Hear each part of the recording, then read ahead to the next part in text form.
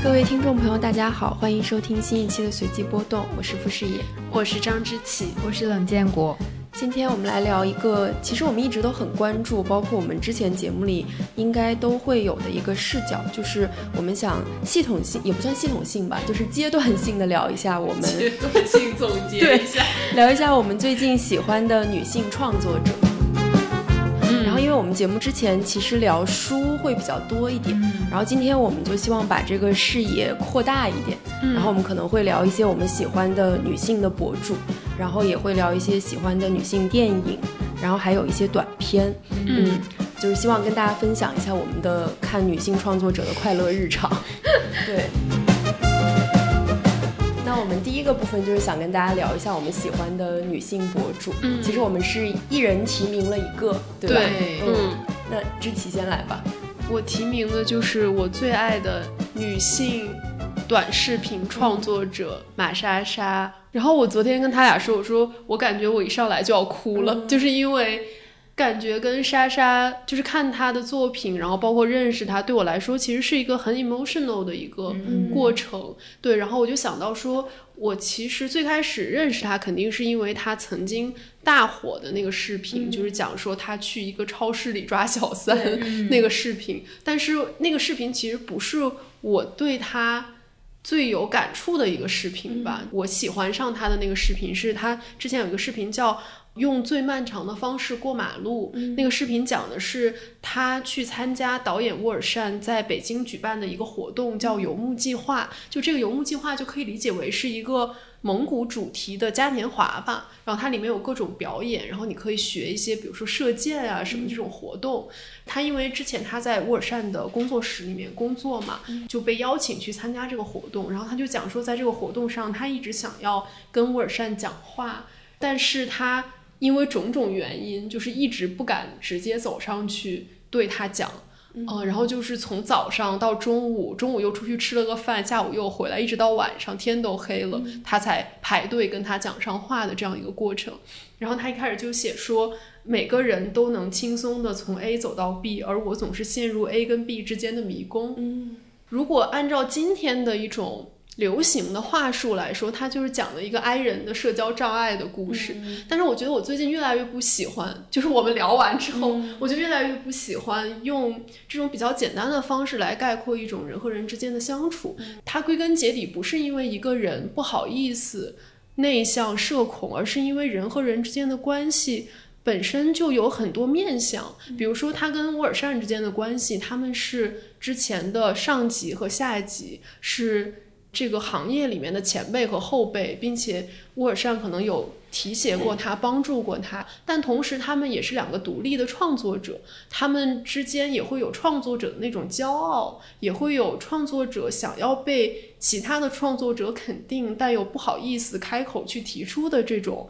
感觉，就是感觉他们之间的关系是很复杂的，很难用一种比较简单的方式去概括，也没有办法用一个人最主要的社会角色来去概括。所以我有时候会觉得说人和人之间的关系其实就是这样，因为我们同时是很多人，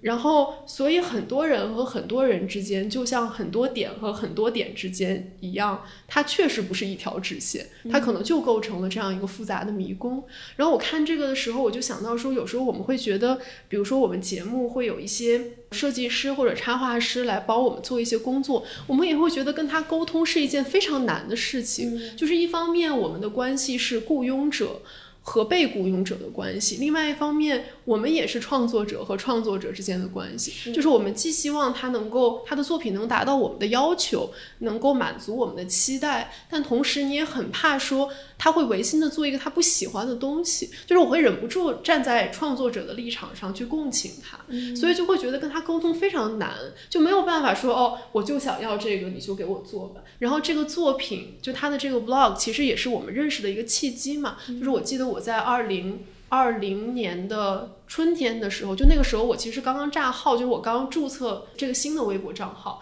然后我就在上面发了一条微博，我就说我特别喜欢他这一个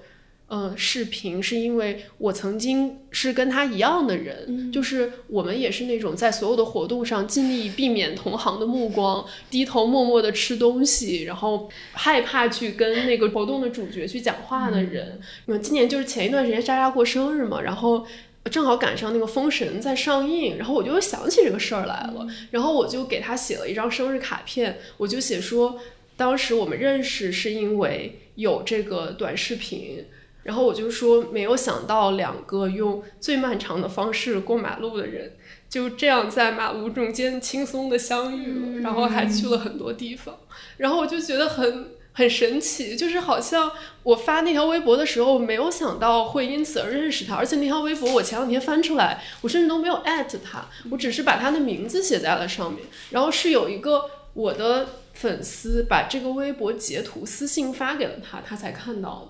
但是我记得我当时就是我有犹豫一下要不要直接艾特他，但是因为我就是不好意思，我就是没有办法从 A 走到 B 的人，我就不敢艾特他，然后但是我心里默默希望是说我既然也有不少粉丝，那说不定有人会把这个截图给他，然后结果就真的有一个人这样做。我看那个视频包括今天的感受都是一样的，就是一方面我觉得人和人之间的关系特别复杂，有时候你的社交障碍不是因为它真的是一种性格天生的东西，而是因为我们过于敏感的察觉到了人和人之间关系的复杂性，就我们同时是很多人，我不知道该用我的哪个身份跟你的哪个身份去交往，我在中间可能真的会陷入一个迷宫。另外一方面我也觉得那种勇气和热忱也很重要，有时候就是你就迈出去那一步也就出去了，然后你就会获得一段很好的关系。对，所以我就觉得还是一个挺神奇的，而且作为一个创作者，他能用一个很短的视频，可能10几分钟的视频就能够把握这种东西。就我刚才讲了这么一大段，大家可能都不能懂到底是一种什么样的感受，但是你看那个视频你就能懂。他就说我在等他的时候从左边走到右边，又从右边走到左边，就像一个天天双手插袋的小孩不小心穿了没有口袋的裤子还要假装轻松。就是我感觉是一个创作者很厉害的很高超的对这种特别幽微的感情的一种把握和呈现。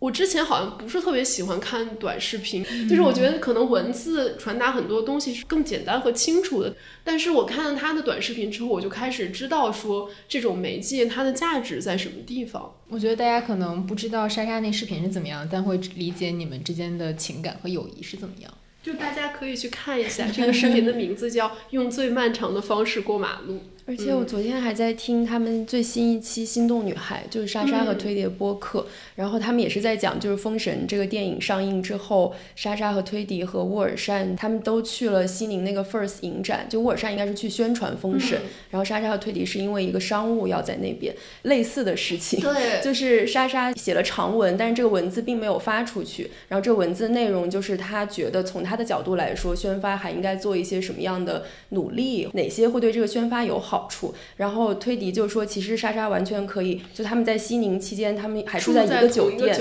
对，其实莎莎完全可以发一个微信约一下沃尔善，然后他们就可以在酒店大堂聊天，但是他没有这样做，就是我觉得又是重复了这个视频的剧情，期待在各个场合能够偶遇他，然后假装是真的碰到了，然后假装不经意的提起这个话题，告诉他说我觉得还可以这样这样。对，所以我觉得还是一个，尤其是他两个对比是一个很奇妙的这样的故事，好像这个故事有了续集。对，而且我也在想说我今天还是这样的人吗？因为我觉得可能就是做 KOL 对人的改变还是很大的，就是你跟其他人之间的关系确实会发生变化，因为你发现你的社交变得轻松的是因为其他人认识你，你不用再经历一个想让别人认识你，想让别人对你有一个好的印象这样一个过程，你见到他的时候他对你已经有了解了。是的，但是我看到他还是一个这样的人，我就觉得很可爱，就是他还是没有变化，他已经被这么多人喜欢了，然后他还是会做同样的事情。是的，所以就是我觉得一方面好像人可以是很多人，但另外一方面他永远都是那一个人。感觉是这个感觉。我其实看莎莎视频也还蛮多的，就我觉得她的文本跟其他的短视频博主很不一样，就是体现出她是一个怎么样的人，就是不管她在这个片子里说她是一个怎么样的人，就是你看她感受生活的方式，然后就是认识一件事情的方式，或者说用文字去形容内心的犹疑也好，难过也好，然后那些小小的快乐的火光也好，你会知道她是一个什么样的人。而且我觉得就是以前看视频我会觉得说他传递就这个 ID 传递出来的其实是马莎莎这个人，但是我觉得后来听了心动女孩，我会觉得他和推迪其实像一个创作共同体，但是我觉得他们未必希望听到这样的话，我觉得创作者还是希望说自己是有自己的主体性，但是我会觉得听了心动女孩之后，就是会发现他们两个作为一个共同体呈现出来的所有的这些特质，以及他们俩在这个共同体内各自拥有的自由，对我来说是一个很重要的事情。他们其实是不一样的人，但是他们又因为创作，然后因为共同的生活经历，又能达成某些共识，但是在很多问题上他们可能也达不成共识。然后他们的播客有时候就会展现这样一个过程，对，我会觉得这个过程对我来说也很有意思。昨天我们就说好了，如果琪琪在分享莎莎这个推荐，就是觉得她是最喜欢的女博主的时候哭了，我们就要用后面两个来安慰她。对，我觉得靠你了。对，第二个就是一个很有意思的安慰。然后这个博主其实也是琪琪最早推荐给我的，就是琪琪知道我有一个嗜好是观看方言视频。对，然后所以在去年，然后因为我没有小红书，然后知琪就会陆续的给我发一些这个大腿麻了姐姐的视频，然后展现她可爱的天津日常。对，然后她就很快跻身为我最喜欢的这个女性短视频博主。然后她现在就是在微博上也在更新视频嘛，然后我就需要琪琪从小红书帮我搬运，然后我可以看到一手的视频。我之前会看一些男性博主的视频，好像也是男性居多。植物春，对，一个是植物春老师，还有两个是重庆话的博主，然后比如什么果子哥哥啊，这就是我睡前会看一下，然后笑一笑，大概这样。然后但是现在我觉得大腿麻了老师他的这个名字读出来有点羞耻，加个老师，我们就叫他腿儿老师。对，腿儿老师的特点，我觉得就在于他的幽默其实是很日常的一个幽默。我之前关注的很多这种方言类博主，就是大家可能也看出我的偏好，我就特别喜欢听天津话跟重庆话。我去这两个城市，就是会主动跟出租车司机搭讪的那种人，还会模仿人家的语调，就是假装是本地人说话，然后看假装难度是不是有点大？但是我这么说可能对一个天津人有不敬，就是我经常在思考问题的时候，我觉得我脑海中回到的就是天津话。你在思考什么问题的时候，你会就是一些日常对话。今天吃什么？但是我不会说出来，但我觉得我脑海中有那样的音调。然后我之前看了很多博主，其实他的那个方言配音、方言视频的一个思路，其实是无厘头的，或者是脑洞大开的，就是为了搞笑而搞笑。然后我觉得腿儿姐的一个特点，其实就是在日常里面发生幽默。然后她的那个日常就是，比如天津人的，就是买东西的时候啊，带孩子的时候啊，然后接送孩子放学，然后还有看热闹的时候，对，就她都能看到其中一些日常表达里的乐趣。对，就是她扮演的角色都是一个中年女性。对，我先介绍一下她的背景，就她是一个在悉尼长大的天津人，所以他是可以说非常非常流利的，像是本地人一样的英语。然后他的职业也是一个英语老师，但同时他也能说非常非常非常地道的天津话。我都不知道这是怎么做到，连我都没有办法。我看了腿儿姐上这个央视开门大吉的那个采访，对，然后他有提到他应该是在天津的舅舅家住过很长一段时间，就是在应该是老城区里面。对，我觉得他应该就是说的是那种旧城话、老城的那种很地道的天津方言。然后所以他的视频就是比如说他设定同一个主题，假设说接孩子这个主题，他先表演一遍一个外国人，尤其是就是他是金卡戴珊那种外国人，就大家不能想象他是一个比如说白人或者什么，他不是，他是金卡戴珊这样的外国人。然后先表演一遍这个人会怎么做，然后又表演一遍天津大爷，就是另外天津的金卡戴珊会怎么做。然后在前面的这个金卡戴珊的部分，它的配音往往是一个营造一种紧张的气氛，对，有点悬疑感，充分的体现了他的戏谑和嘲弄，以及对金卡戴珊的不屑。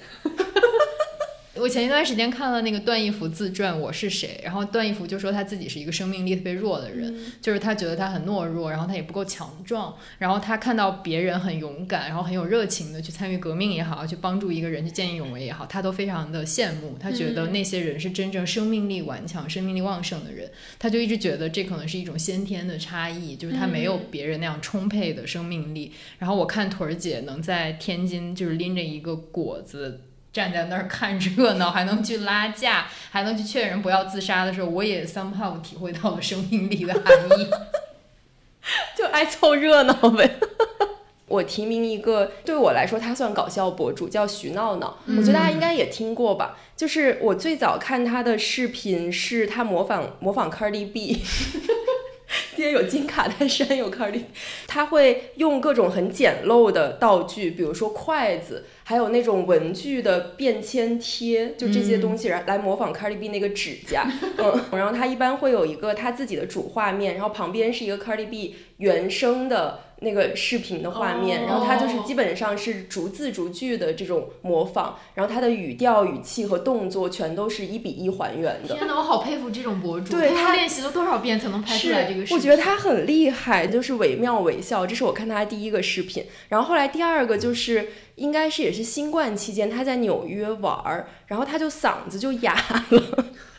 我觉得那个应该很多人都看过吧，我好像也在群里发过给你们。就在宝娟又一轮火起来之前，对，他是创造了宝娟嗓这个名词这个term的人，是因为那个视频真的非常火，在小红书上应该有几万的点赞量，就真的非常好笑。但这个是建立在人家真实病痛的基础之上。就是当然我们还是很心疼他，我觉得我能代表广大网友的心声，但是大家评论都是虽然很什么心疼，但是真的好好笑，哈哈哈哈，就这种。然后去年我们都感染的时候就还在看那个视频，对，然后每天早上都要给对方发语音呈现一下自己的宝娟嗓。对，我觉得他应该就是让宝娟嗓又翻红了，就相当于给宝娟嗓进行了一次二创。对，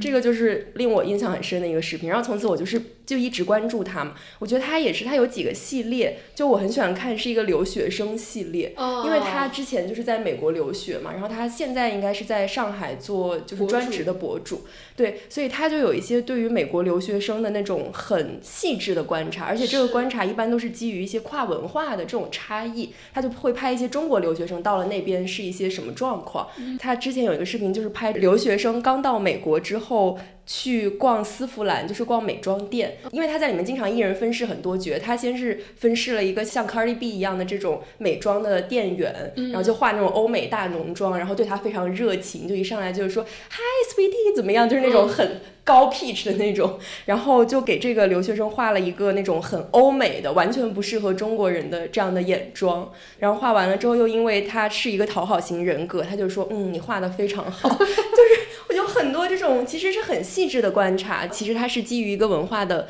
差异。对，然后还有一个视频是在就是也是 COVID 期间，他就讲说因为他在国内待了很长时间，他再回到美国，他就发现大家戴着口罩是没有办法发挥出美式虚伪的，就美式虚伪就是你要通过调动你的大笑，然后他就表演了一下，如果你戴着口罩，你只是用眼神来表达这种美式虚伪，就是非常的完全使不上劲儿的感觉。然后他这时候就会把口罩摘下来，就是他的嘴其实是在大笑。对，所以就很多类似这样的视频。然后这个暑假我就是看他那个 vlog， 他报了一个NYU 的电影的夏校，对，我就希望他学成归来之后能为我们创作更多一个良好祝愿。对，因为我觉得他，因为他也不是学这个的，就是我觉得他确实很有才华，就他的演技非常的自然，然后他整个人又很讨喜，然后他的观察就是很细致入微，他也像是一个文化差异版的 Papi 酱。是的，就是他总是能抓住那些最细微的，但是你一看到你就会觉得说这就是每天生活中我们会看到的一些现象，但是他能把它提取出来，然后再做一个演绎，就会让人会心一笑。我想提问一下，徐闹闹是因为吃了一个生鸡蛋住进 ICU 的那个吗？对，就是那个，因为那个视频当时我也发在了群里，我们就在讨论说买保险还是很重要，而且建国从此对生鸡蛋产生了，我在那之后还没有吃过寿喜烧，朋友们。是的，所以如果大家没有关注徐闹闹的话，也推荐大家去关注，就这两个搞笑博主，可以在当你们看完玛莎莎很温馨很治愈之后，也可以看一下这2位博主破功了。在这个环节，大家也可以在评论区提名你们喜欢的女性，我们先限定在女性吧，因为我们这期讲女性创作者嘛。对，就是但不限定在搞笑好。对，如果你们有自己很喜欢的女性的博主的话，也可以告诉我们。然后第2部分我们想讲一下女性的影视行业的这样的一些创作者吧。那要不我先说吧，刚才是也说了半天。我觉得我今年夏天最羡慕的女性创作者就是 Greta， 真的就是那个 Barbie 的扮演者 Margot。对，我觉得太开心了吧，也就是拍了一部这么满意的作品，然后赚了这么多钱，然后前途无量的年轻女性，简直令人羡慕。而且 Margot 跟咱们是同岁吧？我就听到这一点让我觉得非常的难过。就是自从视野知道了 Margot 的出生年份之后，就陷入了一种同辈压力之中。我想说天哪，人家都就是同龄都已经这么优秀。上一次我有这种感觉是萨利鲁尼，我知道萨利鲁尼跟咱们也差不多大。不是林兆的潮汐图吗？林兆还是比咱们大一点嘛，但是因为他写的那个东西我真的太喜欢了。反正就是随着咱们变老，就是打击一个接一个嘛。对，是这样。是的。然后我昨天是看了他在2012年的时候，应该他是编剧和主演了一部电影叫《弗朗西斯哈》，就是那个电影的导演是他现在的 partner， 就他的伴侣，也是跟他一起拍过很多电影。就是婚姻生活的导演。对，婚姻生活的导演，婚姻故事的导演。对，然后他讲的其实是一个纽约的故事，就是有点像一个，你可以讲是一个女性版本的伍迪·艾伦的电影的感觉。就是这个 Greta 她其实是出生在1983年的加州，然后她是在 Barnard College， 就是那个巴纳德学院毕业的，她主修的是英语和哲学。然后她在 Barnard 的时候，她的室友就是演那个 Weird Barbie 的那个女生，她叫凯特麦金农，就他们是一路以来的好朋友。天哪，好好对，然后这个弗朗西斯哈其实我不知道有多少是他个人的经历哈，反正也写的是2个在大学就认识的同学好朋友，然后一路在纽约这个地方就是想实现作为一个文艺青年或者说创作者的梦想的这样一个故事，还挺有意思的。就是这类电影我今天才查到它有一个专门的类型，叫做Mumblecore Films， 就中文它叫呢喃盒。就它的特点就是说它的预算非常低，然后一般是使用那种手持的数码相机拍摄的，然后剧本很多是即兴创作的，然后演员是非职业的演员。然后这样的一种电影就是你可以理解为是安迪霍尔这种电影，或者是说那个Before Sunset 那种电影的一个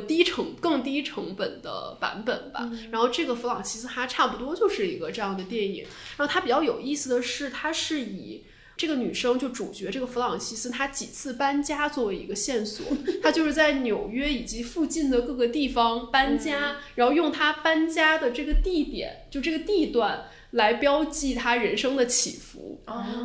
就是他一开始是跟他这个好朋友叫 Sophie， 他们2个，而且他们在大学的专业是符号学。我觉得我昨天看完之后就有一种扎心的感觉，你知道吗？就是现在我搬家，就每次搬家都要带着我从美国背回来那几本厚厚的符号学的书，不知道为什么再也不会翻开它。适合讲这个电影。然后就是他就和他这个大学同学，他们2个一起合租在布鲁克林的一个公寓。然后他呢是一个业余舞者，在一个现代舞公司做学徒。然后他平时的收入就是靠参加这个舞团的演出，以及教小朋友跳芭蕾来补贴家。方方面面都很契合。而且我还特意看了一下，就是他到底是不是一个会跳芭蕾的人。他是对，他做的那些动作你能看出来，至少是得有点基础才能做出来的。而且他演这个电影的时候还非常瘦，就是虽然他的体态并不真的像是一个专业舞者，但是也能看出来是有一些基础的。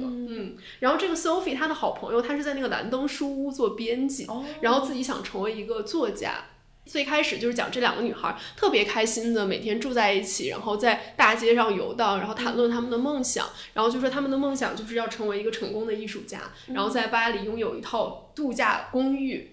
对，然后这个 Sophie 她有一个男朋友，他是个金融男，就是在高盛工作。我觉得 Sophie 和她这男朋友就有点像是欲望都市里面的这个 Carrie 和 Big，就是他从事着一份文化工作，然后收入比较微薄，但是这个真的是一种原型，它就是一个纽约故事的原型吧。然后她希望能够通过找到一个经济条件比较好的男朋友来给她一个后盾这种感觉。然后但是呢，这个 Sophie 得到了一个去其他地方住的一个邀请，但不是跟男朋友，是跟她很讨厌的一个女生搬去的。这个新的公寓的地点是在 Tribeca 其实就是比布鲁克林相对来说更中心一点，就是他在 Lower Manhattan， 就是在曼哈顿下城这么一个更好一点的街区。他就为了想要搬到曼哈顿下城，就抛弃了这个弗朗西斯，他就自己搬走了。然后这个弗朗西斯他就被迫也搬走了，因为他一个人付不起一栋房子的房租，他就搬到了中国城。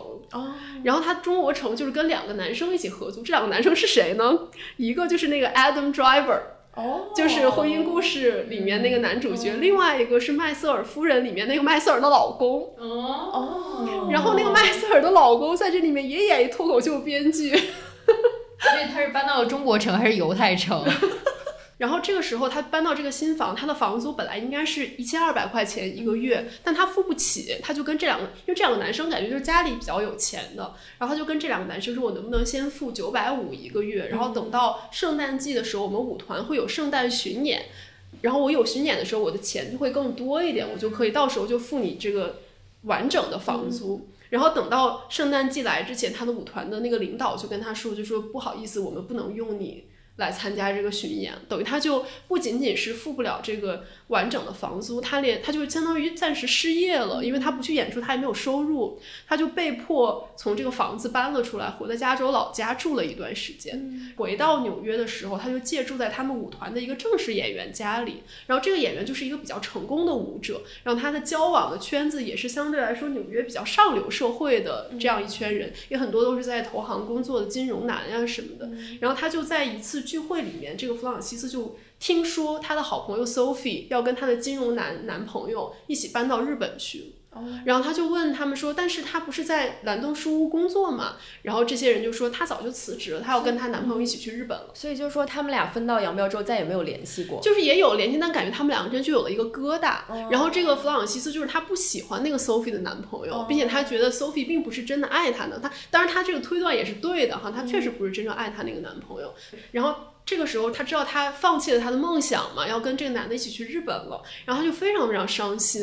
有点说被这个女生各个意义上抛弃的，不仅是作为室友，也是作为他们本来是共同追求这个梦想的人。这个时候他们一起聚会的一个人就开始说啊，我们在巴黎有一个度假的公寓，如果你有哪天想去巴黎玩，可以住在我们的公寓里。然后这时候他就说我明天就想去然后他就一个人用一个周末去了巴黎。然后回到纽约之后，他的舞团就跟他说，我们不能再雇你了，除非你愿意来我们这儿当文员，就是帮他们做一些比如说像会计啊，或者说做那种 paperwork。他就不愿意，他说我会找到一个跳舞的工作的。然后他找到的工作就是回到他们在纽约上周的那个文理学院，就是他的大学，去在那里做一个暑期的宿管，加上在一些学校的活动上面端盘子。然后呢，他就在做这个宿管的过程中参加了这个大学的一个慈善拍卖的活动，在这个慈善拍卖的活动上就遇到了这个 Sophie 和她男朋友，他们两个是来买东西的，而他是在这个活动上给人倒酒的。他就听到这个 Sophie 跟别人交谈，他就发现他们已经订婚了。在这个活动上，这个 Sophie 他就喝多了，因为他真的不爱那个男的，他就很难过，然后最后他就留下来跟这个 Francis 一起住在了他们在这个学校的小的宿舍里，两个人挤一张单人床。然后这个时候这个 Francis 就觉得我的朋友终于又回来了。结果第二天早上这个 Sophie 就留了一个便条，就说我要走了，我要回去找我男朋友。对，然后他们就再次分道扬镳。然后后来就进入这个电影的结尾，就是他真的去做了那个舞团的文员，他就从那个上周的地方搬到了一个叫 Washington Heights 的地方，就是在应该是很北边，大概是180街、190街往上的那个位置。同时他在这个就舞团的领导的鼓励之下，就开始自己做编舞师，然后最后他做编舞师的那个作品就演出了，公开演出，他就相当于有一个事业上的小小成就。他又搬回了他最早跟那个女生一起合租的那个布鲁克林的房，他一个人搬回去了。就是他跟这个女生之间的关系很神奇，就是他们既是朋友，又感觉一直在竞争，又感觉有一种超出友谊的感情。然后他整个这个剧作有点像是他从原点又回到了原点这样一个过程。在这个过程中，就是他跟他的好朋友渐行渐远，他的好朋友有了一个自己的生活，然后最后在他的演出现场，他的好朋友也来了。很神奇的是，在那个场合，就是他其实是这个 event 的主角嘛，所有人都在称赞他说你很厉害，我觉得你以后前途无量。然后他就在所有人的这种称赞、想要跟他交谈的环境当中，远远的一直望向那个 Sophie。然后这个就呼应到他在之前有一次喝多了，他就跟他的朋友讲说，他说他最想拥有的人生当中的一个 moment， 就是在一个觥筹交错的 party 上，所有人都想跟我讲话，但是我只看向我爱的那个人的这样一个瞬间，就是觉得还挺动人的。而且我觉得他真的很有才华，就是他作为一个演员演得非常非常好，她演得很自然，而且就是这个女生她的性格其实是一个有一点大大咧咧，有点 awkward， 就她不是一个跟人交往非常顺畅或者说很有个人魅力的这样一个女生，她是有点怪怪的，有点笨拙，然后经常是在路上跑会摔倒，把自己的手摔伤，然后会在街上做一些很丑的芭蕾动作的这样一个女生，然后她演得非常非常好，听上去是一个好伤感的故事，感觉我要回去看一下这个电影，我也想看。但之前说这个，我想到了另一部和纽约有关的电影，也是最近看的，应该大家好多人都看，就是那个 Past Lives。就是我觉得因为听你刚刚说两个女生的关系，就让我想到了这个电影里面这个女主角和她在韩国的那个发小的关系。这个女主角叫 Nora， 然后她这个发小叫做海胜。就她其实这个电影是3段式的结构，然后每一段的时间期限都是12年，中间穿插了2个幕间的这个字幕，就是12 years passes 这样的一个结构。然后第一幕就是讲他们2个小的时候在韩国，其实他们是同班同学，然后他们俩有点互生情愫吧，但实际上那个时候小孩子可能并不知道到底什么是爱，他就觉得他很喜欢跟这个男生玩，但是因为他的家庭，他爸爸妈妈是艺术家，当时他们就是在准备要移民到加拿大去，所以在移民之前，他妈妈就问他说你有没有什么喜欢的人，然后 Nora 就说我喜欢我们班的这个海胜，他妈妈就安排了这2个小朋友的一次约会。对，然后就是2个家长坐在一个长凳上，然后2个小朋友就在远处在玩啊什么的，然后这就是第一幕。第2幕就是这个 Nora 她已经到了加拿大，然后从加拿大又去纽约去上学，读的应该是文学还是什么类似，然后这个男生就是在韩国读工程类似这样的专业，所以他跟这个男生就完全失去联系了。然后这个男生在这么多年里就一直在找他，其实，然后这个女生她到纽约读书，偶然间就从 Facebook 上的一个什么消息就发现这个男生其实在找他，然后他就给这个男生发了消息，而且这时候他其实已经不太用韩语来不管是打字还是交流，他只跟他妈妈说韩语，然后他给那个 Facebook 发消息的时候就是又用韩语来打的这样的一个消息，然后他就联系上了这个男生。所以第2幕就是讲他们有很多的镜头，就是随着外面的可能阳光的光影的移动变化，他们俩在打视频电话，然后就会拍到很多城市的景观，不管是首尔的还是纽约的这样的景观，然后不管外面的景观和时光怎么流转，他俩一直在这个电话上通信，然后直到有一天，就这个女生就说我们就不要再联系了，她说我本来来这里是为了追求我的梦想，因为她从小就是这个男生就问他说你有什么梦想，他说我想拿诺贝尔奖，然后等到他到了纽约学习，他们打视频电话的时候，这男生又问他你有什么梦想，他说我现在想拿普利策。就他其实一直有一个文学上或者他事业上的追求，然后那个女生在最后一次电话里说，但是现在我每天都在查回韩国的机票。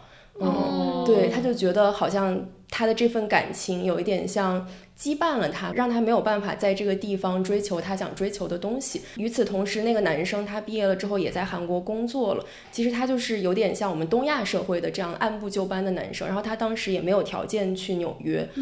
所以他们俩就没有联系了。然后没有联系之后，这个女主角就相当于重新出发，她就去了蒙托克的一个驻地的项目，然后在这个驻地项目她就认识了她后来的老公，然后他们俩就结婚了。然后到了第3幕，就是海胜韩国这个男生要去纽约了，然后他就给这个 Nora 写了邮件吧，应该是联系上了他。然后第3幕就是他们2个人一起在纽约这个城市漫游，这个 Nora 还把她引荐给了她的老公。所以她其实这个电影一开头就有一个3个人的戏，这个 Nora 坐在中间，然后韩国男生坐在她左边，那个白人男性坐在她的右边，然后就有一个旁白，其实没有他们对话的声音，然后这个旁白就在问说你觉得他们3个是什么关系。所以他第1幕是从这儿开始的，然后到第3幕又揭晓他们的关系是这样。就是我觉得他这个电影里面处理时间也处理得非常有意思，就是很多人都说他们最感动的是这个电影最后一幕嘛，就是这个海胜和 Nora 就长谈之后，然后他就准备要回韩国了，然后他就叫了一个 Uber， 然后那个 Nora 就问说这个车还要几分钟来，他说2分钟，然后这个导演这时候就完全呈现了一个现实时间中的2分钟，然后在这2分钟里你就看到他们有眼神的交汇，然后有裙角会飞起来，还有这个女生她的发丝被风吹起来，同时你又觉得在他们这种眼神交汇的过程中，在他们无言的对视中时间静止了，就它其实呈现了2个时间，一个是他们心理上的这个时间，就是在他们的凝视中好像整个世界都不存在了，就他们心理上时间停在此刻，但是导演又在提示我们说其实时间是在流逝的，因为你能看到他的裙角在飞起来，然后发丝在流动，就是风其实就是时间的这个实体化嘛。然后在这2分钟之后，这个海胜就说我希望你能够追求你想要的生活，这也是一开始我喜欢你的原因。里面还有一些可能对时间的呈现，就是到第3幕他们在纽约漫游的时候就经常会拍到一个旋转木马，然后这旋转木马就很像是他们俩关系的一种隐喻，就好像这24年来吧，他们的关系都是在一个循环往复的这样的一个状态中，但同时这个电影里又有很多有关自然环境和光的空镜，比如说就像我刚刚说的，他会拍这个日升日落，然后还会拍一个太阳光打到一个玻璃器皿上留下的那个阴影，就是我觉得玻璃器皿也是一种它可以把时间实体化，能盛放时间的这样的一种容器，所以它其实存在2个时间的这种对照的感觉。这个导演因为她也是一个女性创作者，其实这个电影有点像她自己的一个自传式的经历，因为她在采访中就说她曾经遇到过这样的情况，就一边是她的发小，一边是她的老公，然后她就在讲说为什么在他这个电影的幕间他用的是12 years passes 而不是12 years later， 他就说 passes 其实强调的是这种时间的力量本身，就是他强调的是这个动词，然后如果是 later 的话，他其实强调的是前面这12年，他的意思就是其实时间就是这样流过了我们，而很多时候我们可能无能为力。然后这个电影最后那一幕也很感人，就是她跟这个海生告别之后，然后这时候她老公就到门口来迎接她，她就在她老公肩上大哭，然后就这一幕当时也有很多人觉得很感动，然后我觉得对我来说好像我从来也没有一刻觉得她想要离开她老公，或者说离开她现在的生活，我觉得她的那个哭好像就是她对过去做了一次很体面的告别，然后我看完之后就觉得这个女生很幸福，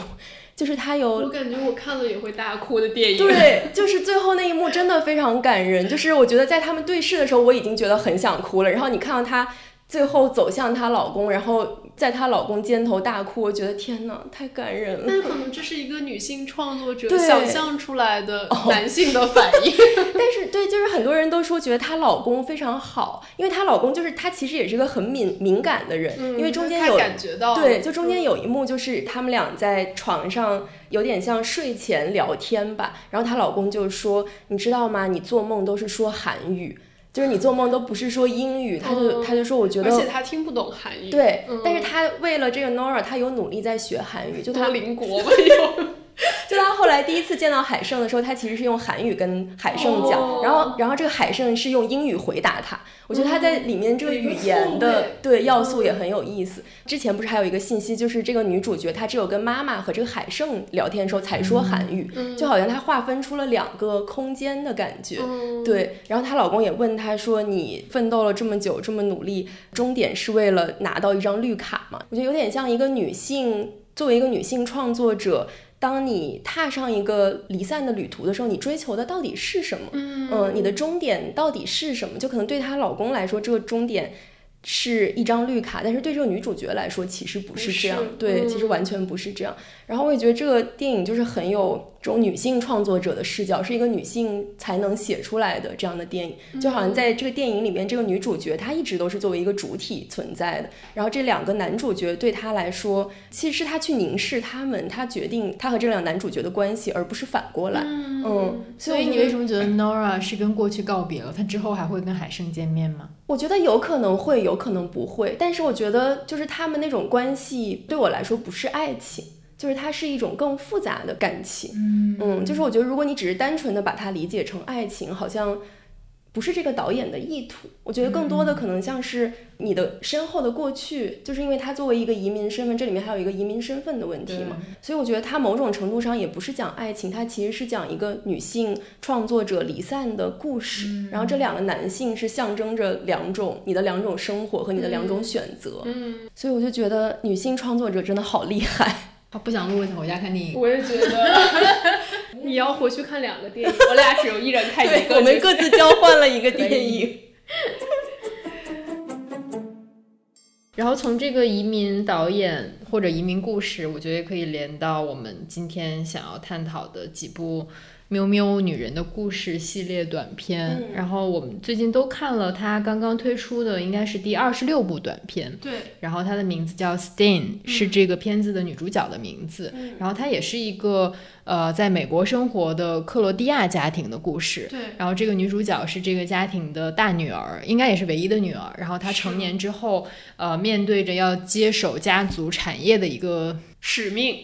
和选择。对，她也没有选择，因为她一定要接班。对，然后但是在她接班的这个过程中，其实她是意识到她的丈夫出轨了。对，然后所以这个短片就展开在她接班的这样一个时间点上，她如何面对这样一种家族使命，然后如何面对丈夫的背叛，然后如何面对好像是她突然成了整个家族的希望的同时也成了整个家族的敌人。因为他的家族生意应该是那种建筑工程类的那种产业吧，所以他最开始这个短片其实描写的是他作为一个女性在一个男性主导的行业里是有权威并且专业的。对，就是他讲他就是穿着那种防护服戴着防毒面具走进一个烟雾弥漫的工地，然后指导这些工人要怎么操作呀什么的，就是感觉她是一个非常干练然后有能力的这样一个女性。然后后面我们才知道说她的角色是这样一个家族生意的继承人。对，然后她的老公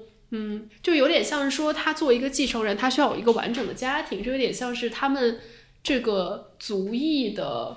community 对于一个合格继承人的一个要求吧。对，所以我觉得他有点像是一个性转版的教父。而且他那个拍摄就是给人感觉马上要杀人那种感觉，就是他有风格也有点像，对，他有一种黑帮片的气质在里面。因为教父他其实讲的就是一个移民家庭的2代如何成为一个合格继承人的故事嘛，就跟这个其实是完全一样的故事。只不过这个里面的继承人是这个家族的独生女。然后我觉得也挺有意思的，就是可能作为一个合格的继承人，对于男性和女性的标准未必是一样的。对，虽然在教父里面就可能他结婚确实也是一个他作为继承人的一个要求，就是他后来也跟他的女朋友结婚了嘛，但是感觉他是一个男性成长的故事，就男性成长最重要的并不是拥有一个伴侣，对，而是他如何接受一种男性世界的规则，并在这个规则里面游刃有余。你要变成一个以家族的利益为最优先考量的这样一个人。但是可能在这个电影里面，因为他的主角是一个女性，所以他的女性身份和他的继承人身份之间是有非常强的张力的。对，也是在他接班的那个晚宴上吧，一个舞会上，然后他其实意识到他出轨的丈夫并没有后悔这件事情，就依然在欺骗他。然后所以那个时候出现了这个短片的高潮，就是她穿着一个亮黄色的长裙，然后跳到了桌子上，然后开始跳舞。对，而且是疯狂的摇摆身体，疯狂起舞。我觉得这里面其实展现了一个被压抑女性的情绪，就是她作为一个继承人，她作为一个不光是一个公司的继承人，她其实是整个社区的一个 leader 的一个感觉。对，而且他们那个就是她的继承是在一个教堂的落成典礼上被宣布，它里面还有一个宗教意味，就是他不能离婚是因为他们是教徒嘛。对，他不光是一个好像是家族产业的一个经济领袖，他还要是一个精神领袖。是，他不仅要是一个贤妻良母，还要有一个完美的人格、完美的能力。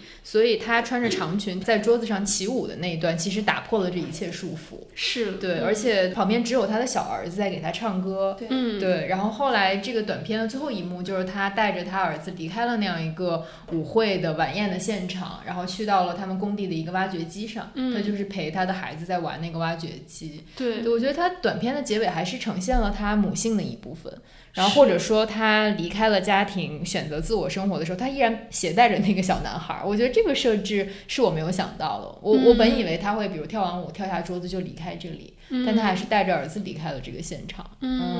然后我们在看这个片子之后也看到了这个导演的一个采访吧，一个视频里面，其实导演也在谈说他这个短片想要探讨的就是成为一个掌权的女性究竟意味着什么。因为我们现在很多时候都在说，无论是在一个公司里面还是在一个国家的政局里面，我们都会说有多少女性已经身居高位了，已经手握大权了。那他想要探讨的就是当我们说他们有权利的时候，我们在说些什么。这个权利是哪里来的？是不是被别人赋予的？那如果是被别人赋予的，是不是也是可以轻而易举的夺走的？对，就是他那个原话，他就说我们经常用的一个词是 we put how many women in power，就是我们把多少女性放在了掌权的位置上，而不是说她们本身就应该是掌权的人。对，以及这个权利背后其实对女性的要求和对男性的要求其实一直以来都是不平等的。是，对，这个我们在之前的节目里也谈过，就为什么好像对女性政客的评价永远都是她要么是一个撒切尔夫人式的，然后她要么就是一个能力不足的。对，然后包括之前北欧是哪个国家的那个女首相出去在夜店跳舞，就是也被质疑是不是执政能力不够。感觉跳舞确实是一个主题，可能是一种情绪和身体的共振。我最近看了那个现在很火的那个 Amazon Prime 的那个剧叫《星条红与黄世兰》，它本来是一个男童的故事，但是它里面所有的掌权的角色全部是由女性扮演的，就它里面的美国总统、英国首相全是女的，然后这个美国总统身边的幕僚长也是一个女性，然后他的保镖特勤人员也是女性，然后甚至就是他所有那种电视上的播音员，就是新闻播报员也全部都是女性，就没有一个男的。大家就评价这个电影，就说这个电影是女性掌权和男性恋爱的一种成人童话，就是里面他的两个男主角在里面主要的剧情就是谈恋爱，然后其他的女性都在各司其职的工作。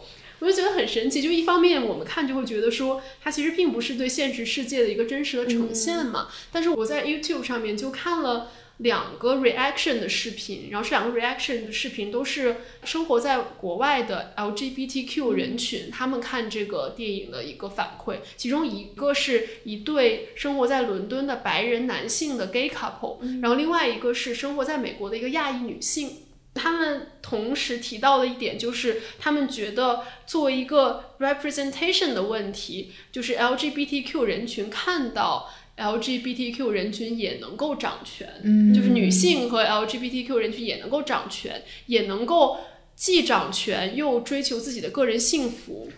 并且能 have it all。他说这个对于他们来说是一件非常重要的事情，因为他们平时看到的这种作品，就是看到关于他们个人身份这个题材的作品，大部分都是很悲惨的，是讲的边缘人的故事，然后以及他们如何在这个身份里面挣扎的这样一个故事。他们也想看到说如果我是王子，我可不可以也是一个 gay？ 如果我是一个掌握一个国家的最高权力的人，我是不是也能是一个女性或者是一个 LGBTQ 人群？然后同时我觉得我看完这个 stain 之后，我就觉得好像我们两者都需要，我们既需要这种成人童话，既需要让大家看到说他们也可以是这样的人，然后同时也需要去展示他真实的困境。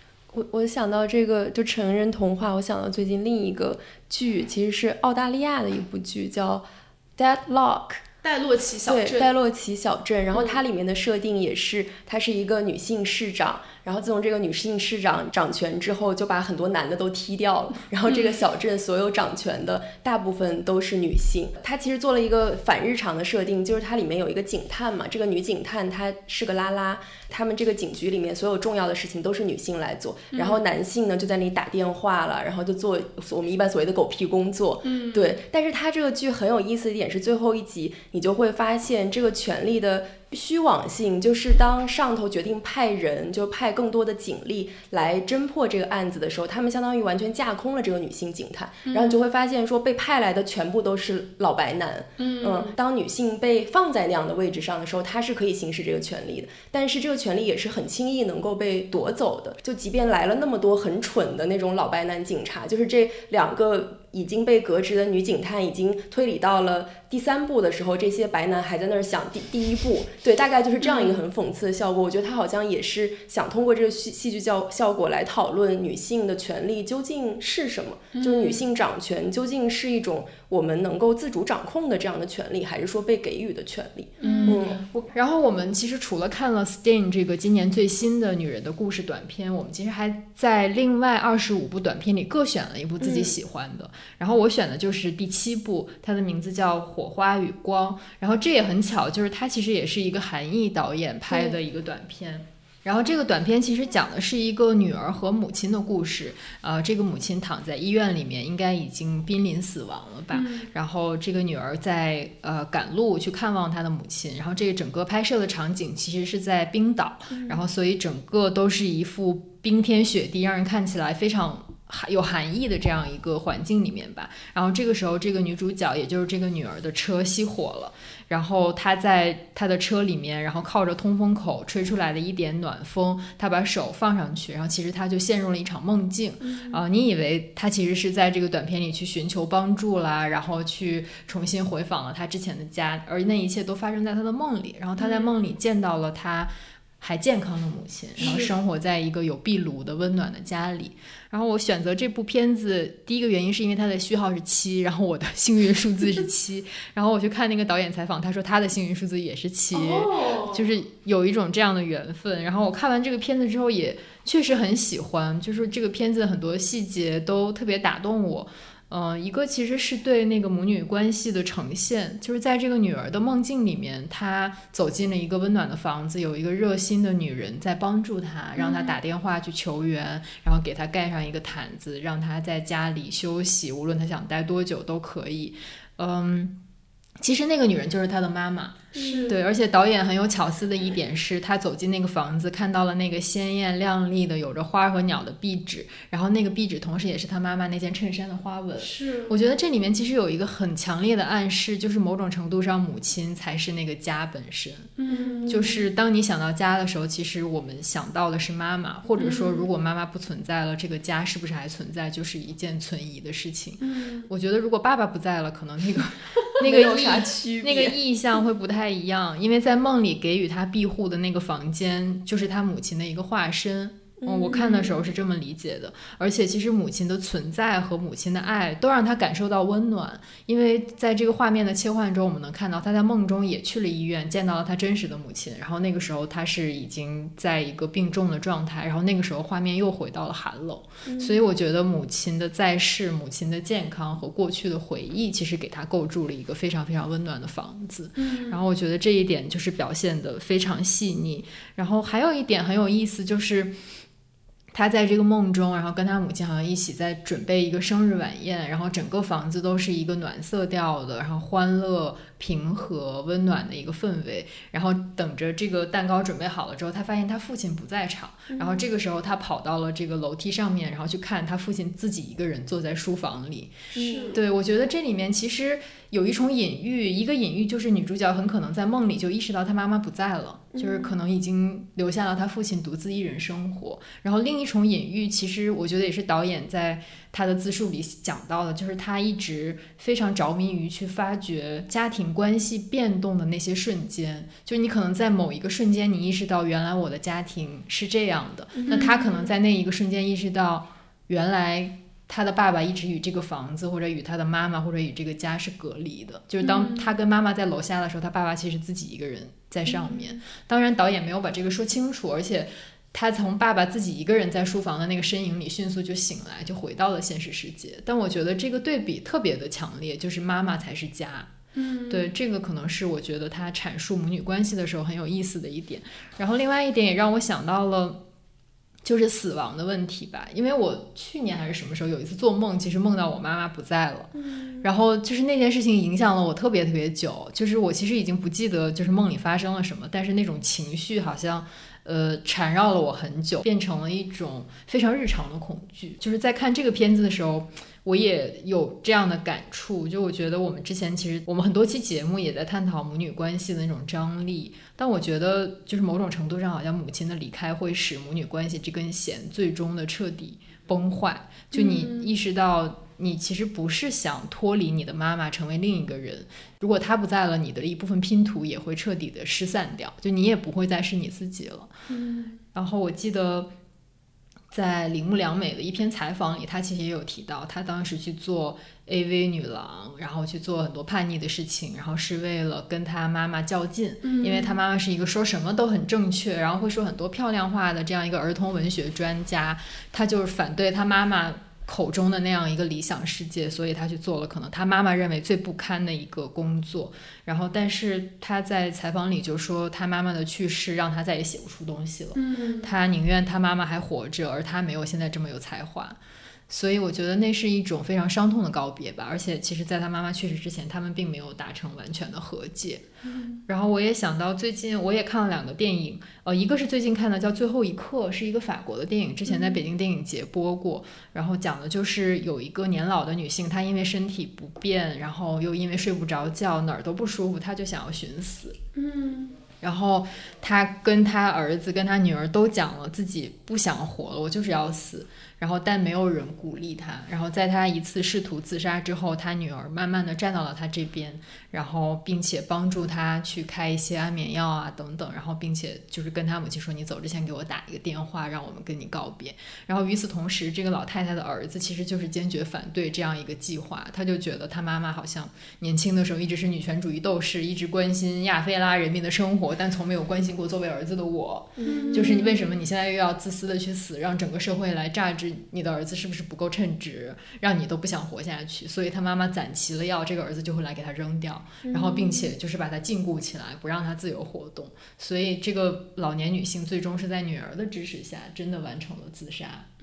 对。然后另外一部电影叫 One True Thing， 就是梅丽尔·斯特里普主演的，然后在那里面她饰演一个也是一个因为得了癌症濒死的女性吧，然后她的女儿其实是读了哈佛大学，然后可能在给杂志撰稿，然后她的丈夫是一个大学的文学教授，就是也是可能立志要拿普利策奖的那一种。然后她的女儿一直以来就是从小到大都是以自己的爸爸作为这种人格化身或者是理想范本存在，他就想成为一个爸爸这样的人，然后会觉得妈妈是一个家庭主妇，然后没有文化。然后在他妈妈得癌症之后，他爸爸的第一反应就是你搬回来照顾你妈妈，就是因为我不能舍弃我的工作，然后你那个自由撰稿人你在哪里都可以写稿子。然后当他女儿说为什么你不能照顾的时候，他爸爸说就是是不是哈佛的教育已经让你忘了这个家庭的重要。然后他女儿就真的回来照顾他妈妈，然后并在照顾的过程中发现他爸爸其实一直以来都跟不同的学生或者助教有染。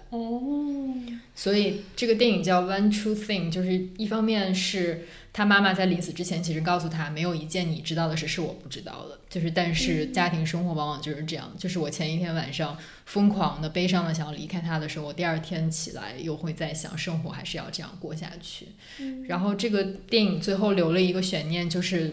这个妈妈患癌的妈妈最后到底是怎么死的，就是爸爸以为是女儿给他服用了过量的吗啡，因为看不了他受苦，然后女儿一直以为是爸爸给他服用了过量的吗啡，而最后其实是他自己这个妈妈自己选择用吗啡结束了自己的生命。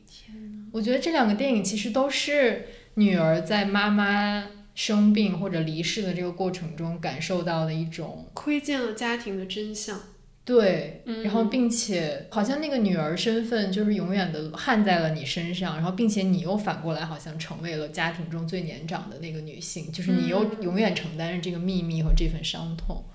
对，所以我从这个短片就想到了这2个就是跟母亲之死有关的电影。好沉重。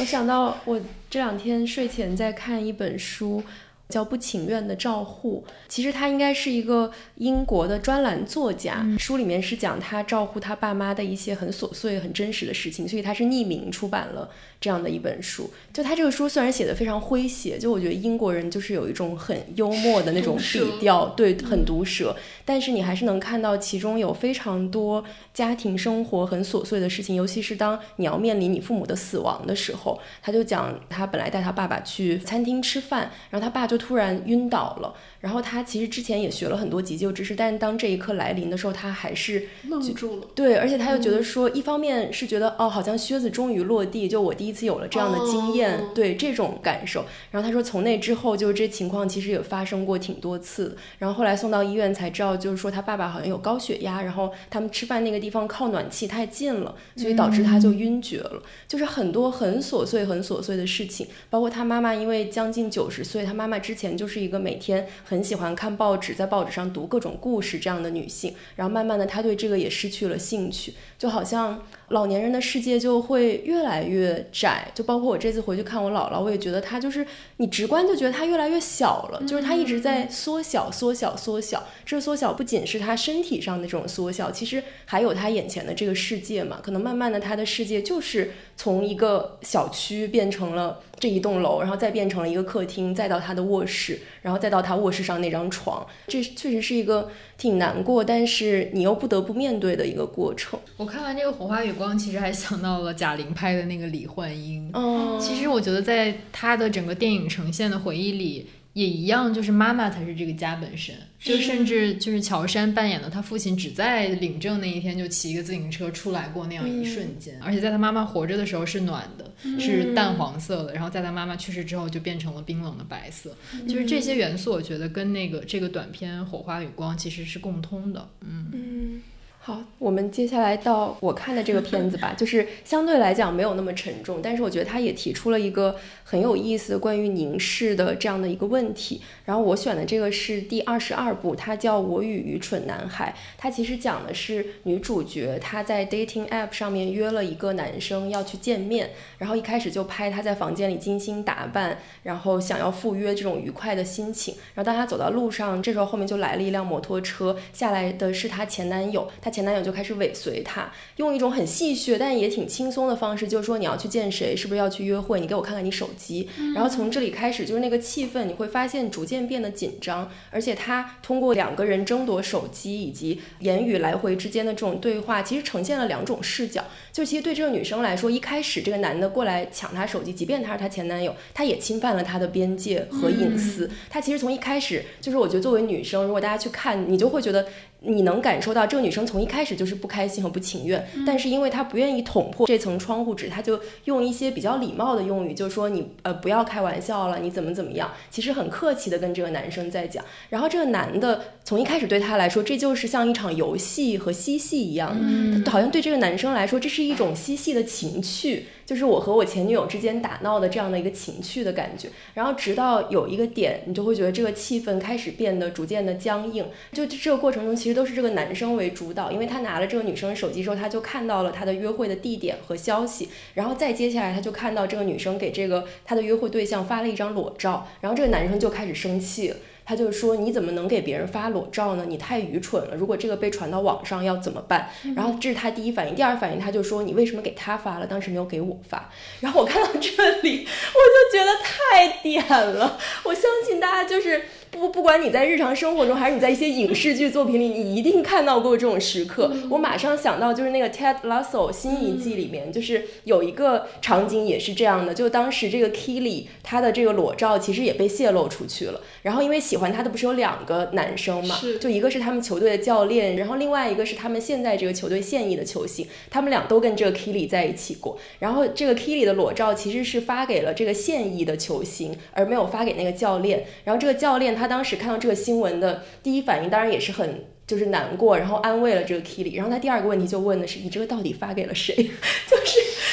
我觉得你通过这个你就能知道说男性他关心的是什么？对，就他真正关心的其实不是说你的身体，或者说你身体的形象有没有受到侵犯，以及会不会对你造成威胁这些问题。而是为什么没发给我？对，其实是一种嫉妒。是他其实他背后对比的那个对象其实是另外一个男性的目光，就他其实是在和另外一个男性的凝视在较劲，而在这里面至始至终他都没有反思过女性就是不应该这样被凝视的呀，就是这件事情本身就是不对的。讲回这个剧情，他们俩就在这个嬉闹中，然后这个男生就生气了，然后这个女生就还是想要回他的手机，他一直就在强调说这是我的隐私，然后他后来就拿出一把小刀就威胁这个男生说如果你不把这个手机还给我，我就戳破你的这个轮胎。然后这个男的就我觉得这里也体现就说女生的这种威胁其实对男性来说他完全不觉得这是威胁，对，但是如果一个男的站在你面前，他拿出一把刀，对，我觉得就是你已经要报警或者说快点逃跑了，然后这个男生就说那你就扎呗，然后这个女生就扎下去，结果不小心伤到了自己的手指，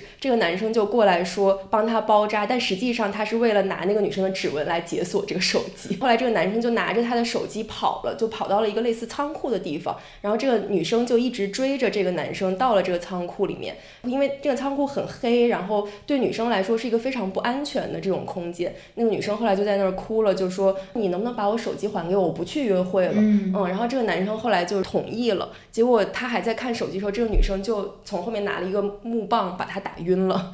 他其实是有点悬疑色彩，不停的在反转，然后打晕了之后，这个女生就本来她想走的，后来她看到男生的手机也放在那里，她就趁着男生晕倒的时候拿他的那个面部识别解锁了他的手机，然后给他拍了2张裸照，就把他裤子扒下来给他拍了2张裸照。然后等这个男生清醒了之后，这个女生就说因为他已经准备好发送给他所有的联系人，然后这个女生就说你给我道歉，他就是想要这个男生给他道歉，他说你给我道歉我就不发，你如果不给我道歉我就发送。他们俩就是在又有一轮新的争夺，然后在争夺的过程中，这个男生不小心碰到了手机，就发给了所有人对，然后就包括他的妈妈呀，什么他同学什么的。但是我看完就在想说，这个男生的裸照流传和女生的裸照流传是同一个，就是它是同一个层面的问题吗？是吧？你在地铁的时候都有可能 AirDrop 不小心就收到。对，我觉得他这个片子拍的就是好像他的预设是对男女来说这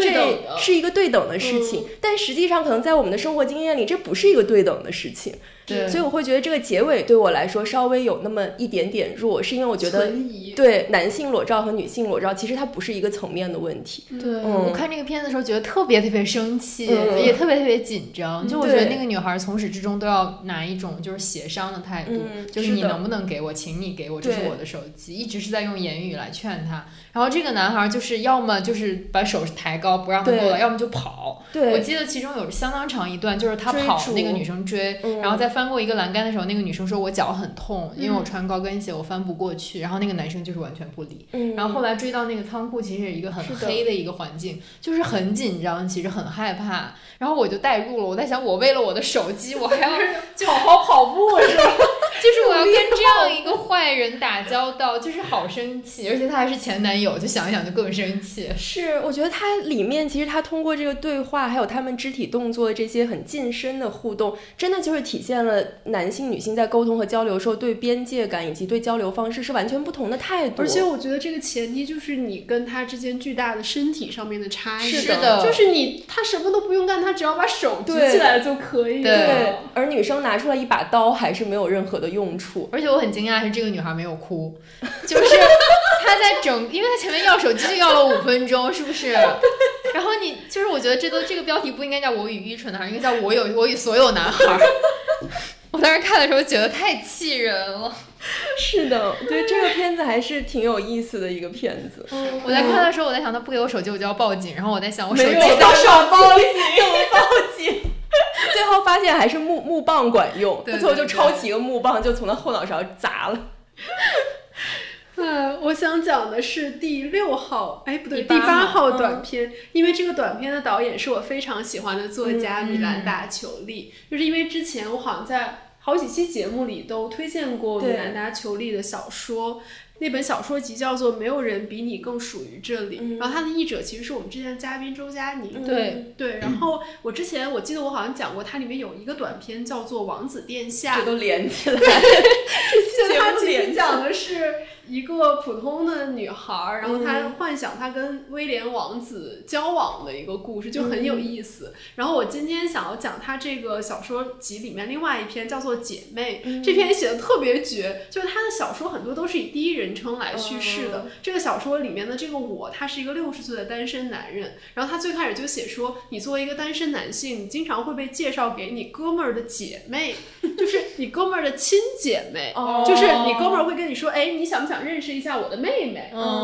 对，然后他就说，他每次就受到这样的邀约，他都会把对方这个妹妹想象成一个小孩，就是一个在校的高中生，因为这种对话经常在高中的时候会发生。就比如说你的男同学会跟你说啊，你想不想跟我妹妹一起玩这种。然后呢，他就写说他的这个好哥们儿叫维克托，这个男的，然后这个男的应该跟他年纪也差不多哈，就60来岁了已经。然后他妻子刚刚去世，然后这个维克托有一天就跟他说，你想不想认识一下我的妹妹？我妹妹叫布兰卡。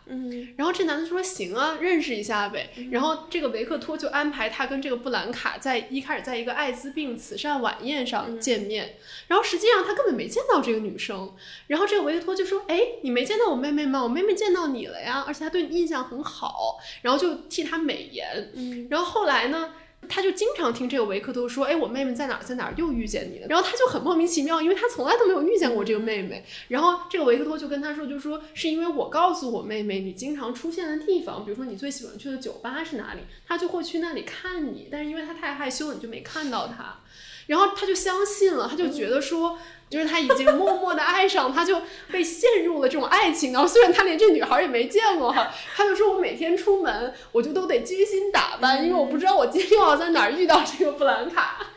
然后有一天呢，这个维克托就跟他说，就说我妹妹对你印象特别好，然后想请你来我们家跟我爸妈一起吃顿饭。然后他就去了见到他的父母，就他父母已经非常非常年迈了嘛，还是没有见到他妹妹。对，还是没有见到他妹妹。然后呢，吃完饭之后，这个维托又跟他说，咱们现在就去我妹妹家吧，就是咱们就去我妹妹家，好好笑，去我妹妹家喝一杯。然后去了之后发现他妹妹没在家，然后这维克多就说，哎呀，我妹妹迟到了。然后他就拿出了一片致幻剂，就说你要不要尝尝这个。然后这个男主角就说，哎呀，我不喜欢这个东西。然后他就说，你试试吧，这会让你与布兰卡在一起感到舒服和放松。然后就被他劝说，然后就吃了这个致幻剂。然后这个维克多就开始放歌，放的是什么呢？是卡萨布兰卡牛仔之歌。牛仔之歌，就是他听着这个歌，他就开始跟这个男的产生一些亲密的举动。就其实呢，这个他没有妹妹，就是这个男的，你怎么到现在才拿？就他没有妹妹，实际上这个男的爱上他，而且一直爱着他。但是这个时候他还没有反应过来没有这个妹妹，他就一边跟这个男生互相触摸，一边想说，万一这个时候布兰卡进来了怎么办呀？你可是他的哥哥呀。这是什么同人文？这个小说才应该叫《我与愚蠢男孩》。然后这个时候这个维克多就说，你就让它发生吧，根本就没有布兰卡。然后他们就发生了关系，然后发生了关系之后，就他们当时不是吃了致幻剂嘛，然后他们从这个致幻剂的药效里面醒来的时候，这个男主角就跟这个维克托说，就说我感觉我杀了他，你有过妹妹吗？然后这个维克托就说没有。然后这个时候这个男主角他说我想揍他，在他身体里揍出一个洞，再用我的身体来填满。就他实际上写的是我想他，但他不直接写，他写我想揍他。就是非常非常精彩这个小说，而且他写的非常简洁，是一个很短很短的故事，可能就3-5页这么一个长度。我觉得他真的是一个很天才的作家，我觉得他很厉害。就是我就看那个短片，也觉得他的风格就是那种很智慧。对。然后他这个短片也很有意思，叫做 Somebody 这个短片，他其实写的是一个 app 的故事。然后这个 app 它就是一个摇人儿的 app， 就是你可以其实就是这个故事的智能版就这 app， 他那个妹妹其实是个 app。这个摇人的 app 是怎么运作的？就是说，当你有话要对一个你亲密的人说，但是你又说不出口的时候，好像这个故事是不是？然后你就可以在这个 app 上选择一个此刻就这一时刻距离离你比较近的，距离那个人的物理距离最近的一个陌生人来替你传话，相当于是一个灵工。对，然后这个传话人完成任务之后，你还可以在 app 上给他打分。其实它就是一种所谓的情感劳动的外包吧。然后这个里面一共有4组故事，4组，最后是那个植物。4组故事，就第一组是分手，就是一个女生想跟她的男朋友分手，但她说不出来。然后第二组是一对好朋友吵架了，然后他们想要和好，说不出来。然后第3对是一个女生，她要被求婚，就是跟她求婚的那个男人，其实他正在跟其他女人出轨吧。然后他就找了一个餐厅的服务员来替他求婚，然后那个被求婚的女孩就是米兰达·裘丽本人扮演的。然后最后一个就是这个男的在出轨的过程中就发现说，他出轨的这个伙伴也收到了一个订单，就是让他去传话。然后让他去传话的这个人实际上是他办公室里面的一株植物，这个植物让他传的话就是 water me， 就是给我浇水。然后这个 water me 其实它有一点色情意涵嘛， 对吧？然后最后就结束在这个地方，我觉得还挺有意思。就是在这几组故事里面，这个送信人他起到的作用是不一样的。在第一个故事里面是为了避免分手的这种尴尬和难过，在第二个故事里面是吵架的朋友通过一个第三者找到了一个共同的敌人，他们后来就开始怪罪这个传话的人，而且因为这2个人是拉丁裔，对，然后这个传话的人是个白人老太太，然后后来就是他们找到这个共同敌人之后，这个老太太走的时候，他们还在骂他说 racist， 就说你传话时候口音都不一样。对，然后第3个其实是为了欺骗，就是因为他要欺骗这个女孩，所以他不敢当面去面对她。然后最后一个我觉得最有意思，因为植物是不会说话的，他必须得找一个人替他传话，而且他是用那个叶片在触控那个手机，对，在打字，就非常有意思的一个小故事。然后我在看的时候，我就想说，为什么我们觉得有很多话是必须得当面说的？比如说它展现的这几个场景都是我们日常会觉得说一些比较重要的场合，你必须要当面去表达你的情感的这样一些场合，对吧？我就想到说《欲望都市》里面有一集，他讨论的是 Carrie 的一个男朋友，他用一个便利贴跟他分手，就是那个便利贴在英文里不叫 post-it 嘛，他就说我被分手了是通过一个 post-it，就是这个男的他早上就是不告而别，然后拿一个便利贴上面写了几句话，大概意思就是说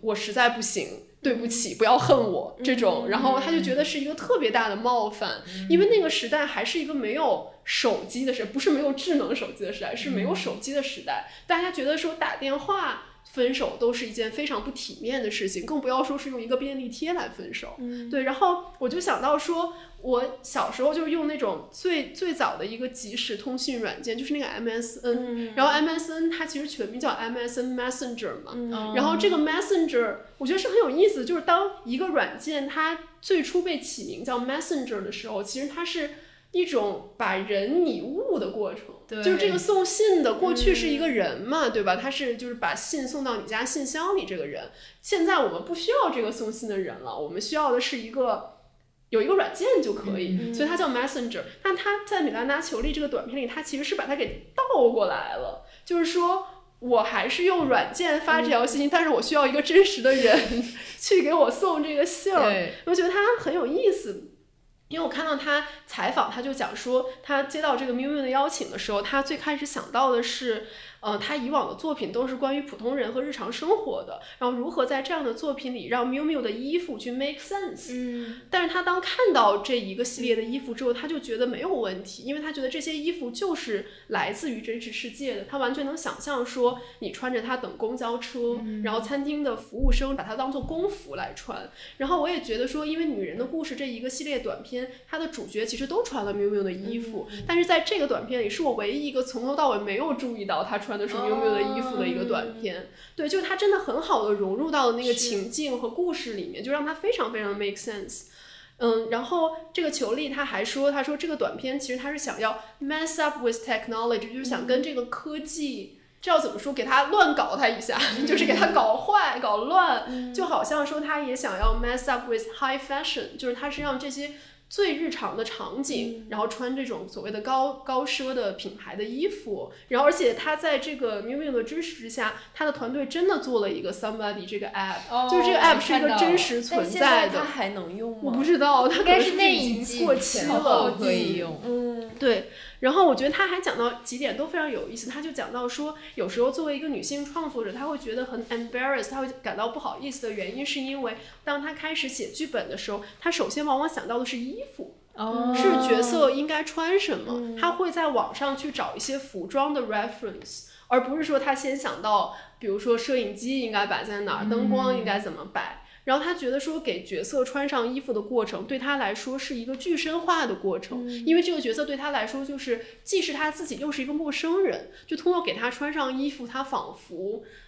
把他变成了一个真人，然后把他自己的这种情感附着在了这样一个人物身上，是这样一个过程。然后他还讲到说，他认为相比于男性，女性是更好的创作者，然后原因是因为他们与真实生活的连接更紧密，而男性很多时候仿佛生活在表面。然后他说，男性需要为了艺术更努力的去生活，而女性就是生活跳动的心脏本身，是生活的实体化。我觉得他讲得非常好，而且我觉得也是我们从最开始，不管是马莎莎大腿麻了，还是到后面我们讲一系列女性创作者，她有一个共通的点，就是她真的是跟生活的联系非常的紧密，她真的就是生活本身。我看完裘力这个短片的一个感想是，我觉得它是一个反黑镜的作品。对，就是黑镜其实在讲一个真实人类的消弭，就是你作为一个个体存在，你是怎么样跟科技互动的，甚至科技可以替代你的很多社会功能，然后你的这个人格。但在米兰达裘力的这个片子里，其实我们看到这个科技让你跟很多你永远不会发生联系的人发生了联系，就比如跟你传话、跟你求婚或者跟你分手的人是一个你完全不认识的人，但你要通过这样一个事情不得不面对它，然后还要给他打分，就是好像他强行在整个打破了社会人群和人群之间的分隔。我觉得还挺有意思的。对，而且不管有没有这个科技手段，就是你该分手还是得分手，你该骗人还是得骗人。那我们今天就是很开心，阶段性的梳理了我们喜欢的女性创作者，然后也聊到了这个喵喵女人的故事的这个项目。这个女人的故事其实是2011年推出的，然后是喵喵委任现在很具有辨识度的女性导演持续创作的一个独立的系列短片，目前已经有26部作品诞生。那最新的一部就是我们最开始说的第26部，叫 Stay， 这样的一个克罗地亚移民家族的故事，然后它其实还是会持续更新的。然后今年呢，其实喵喵还成立了一个女人的故事委员会，然后这个委员会是由电影世界里的思想者组成的，将会引领这个影响深远的短片项目进入下一个阶段。所以就其实我们看这些短片都是通过在喵喵那个网站上面，对，官网上面它有专门的，是的，就专门的一个网页，是把所有的这些26个短片呈现出来。然后除了这个短片本身之外，还会有的时候会有一些幕后花絮，就米兰达裘力那一部有一些很可爱的花絮，对，然后还有就是这个女性创作者的采访。我感觉他们应该是问了一些创作者，就是每一个创作者都问了同样的问题，比如说你怎么理解女性创作或者女性导演，其实每一个导演都对这个问题给出了自己的答案和见解。对，我觉得大家如果感兴趣的话，其实可以去那个网站看一下，我们这期节目的结尾也会把链接放上去。在我的那个短片，就关于生病母亲的短片里面，我看了那个韩毅导演的采访，然后他就提到了他整个短片创作的一个心路历程吧。他说他其实很想让自己创作一个 comedy， 一个喜剧，他说他从来都没有尝试过，然后他就开始冥神苦想到底怎么能创作出一个喜剧，一个让人开心的东西。然后直到最后一天他发现他写不了喜剧，就是他还是要表达他真正关心的或者他日常生活所想的东西，因为那个才是他自己。我觉得可能从我们最开始提到的马莎莎，到后面的可能比较离地3尺充满想象力的裘力，然后一直到后面喵喵这几个短片，其实都是女性创作者在表达自己吧，表达自己真正关心的东西。是的，我觉得今天我们聊到的，不管是前面的博主还是后面的电影，其实确实就像知琪刚刚说的，我觉得是女性在生活这个本身的过程中，把自己的生活中的一些灵感提取出来变成了创作，而不是说为了创作去创作。所以也希望大家如果感兴趣的话，可以去看去关注我们讲的这些女性创作者，因为我们今天确实还聊了挺多女性创作者和作品，列一个 list， 对，到时候可以有一个 list。那我们这期节目就到这里啦。如果大家喜欢这种形式，我们可以把它变成一个固定栏目，对，固定栏目，咱们就定期聊一聊我们喜欢的女性创作者。好，那我们这期节目就到这里啦，我们下期再见，拜拜。